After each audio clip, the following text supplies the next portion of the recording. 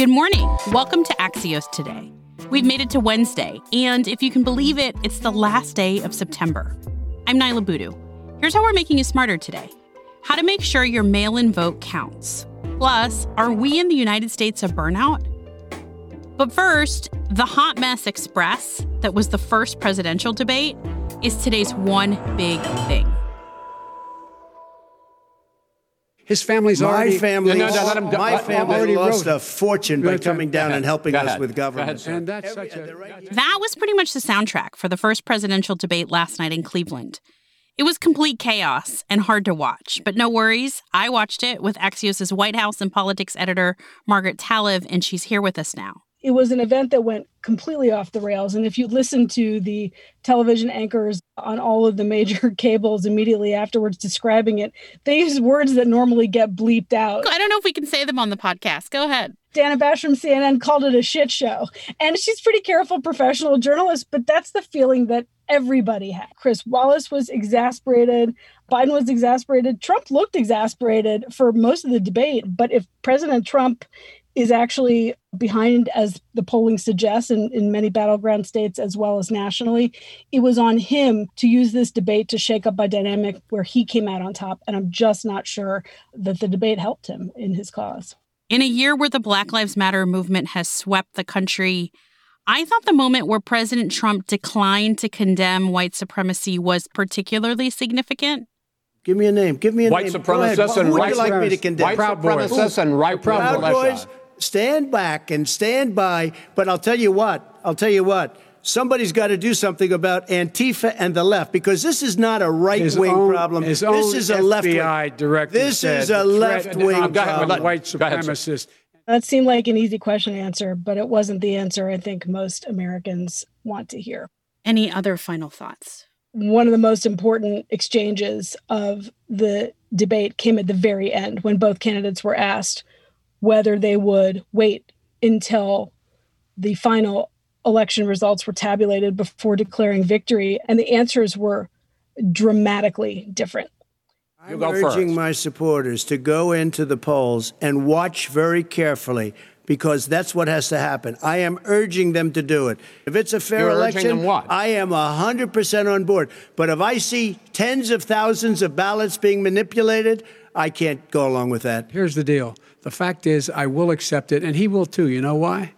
Because once the winner is declared after all the ballots are counted, that'll be the end of it. And if it's me, in fact, fine. If it's not me, I'll support the outcome.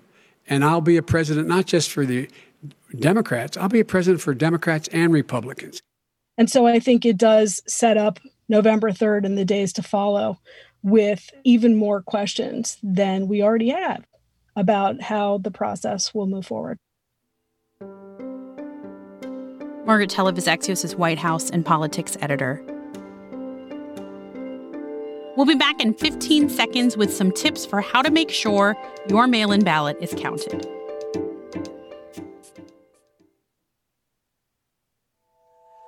Welcome back to Axios Today. We want to make sure you've got all the information you need when it comes to being able to vote in this upcoming election. Maybe you're thinking about voting via absentee ballot. Steph Kite has been researching the top reasons why ballots get thrown out. Steph, how common is it that a ballot gets rejected? Well, in 2016 and 2018, about 1% of absentee ballots that were cast were ultimately not counted. So 1% doesn't really sound like a lot, but that could translate to hundreds of thousands of ballots that don't get counted.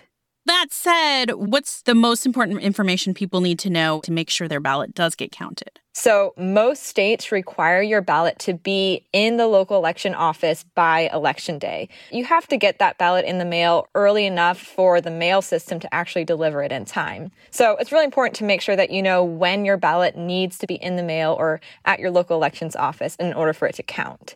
So this is very location specific. Yeah, this is super state specific. The best place to get correct information on this is local election offices. It can also be helpful to visit your state election website. They often have links for your local area. So going to your state's Secretary of State office or election board. Do we have any sense that there's fraud involved with mail-in voting? Historically, there really hasn't been any instances of mass voter fraud in this way. There are certainly situations where people think that they can vote and maybe can't, and attempt to cast a ballot. Someone forgetting to sign something, someone forgetting to check a certain box, or thinking that they registered when they hadn't.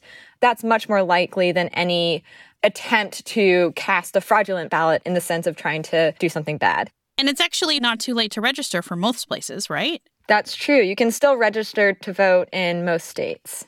You can even go to vote.gov is one of the easiest places where you can register to vote. And what's the most important thing you want people to take away from your reporting, Steph? Really carefully read the instructions on your ballot, just making sure you take the time to carefully fill in the circles, carefully sign your ballot. And the other thing I would say is to make sure you vote early enough. If you know who you're going to vote for already, earlier is better than later. Steph Kite covers politics for Axios.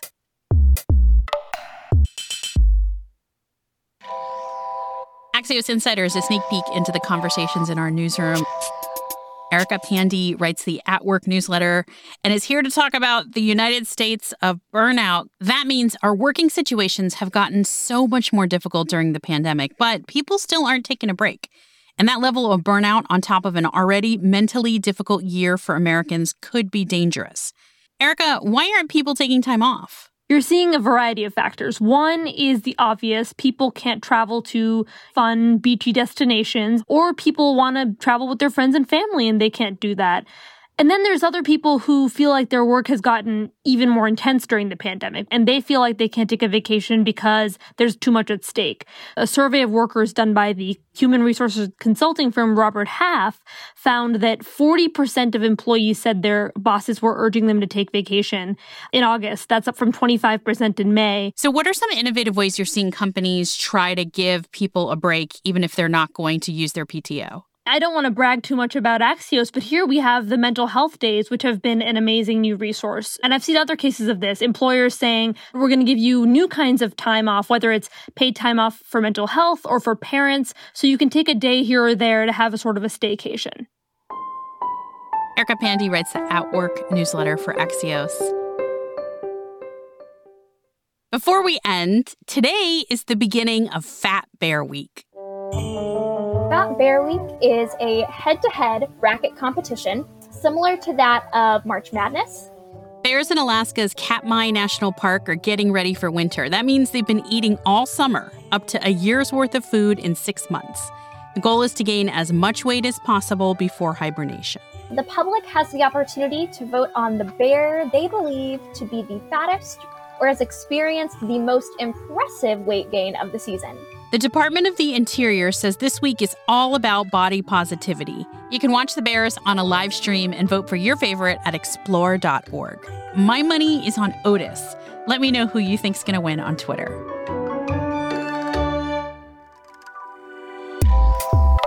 That does it for us today. You can reach our team at podcasts@axios.com or reach out to me on Twitter at Naila Boodoo.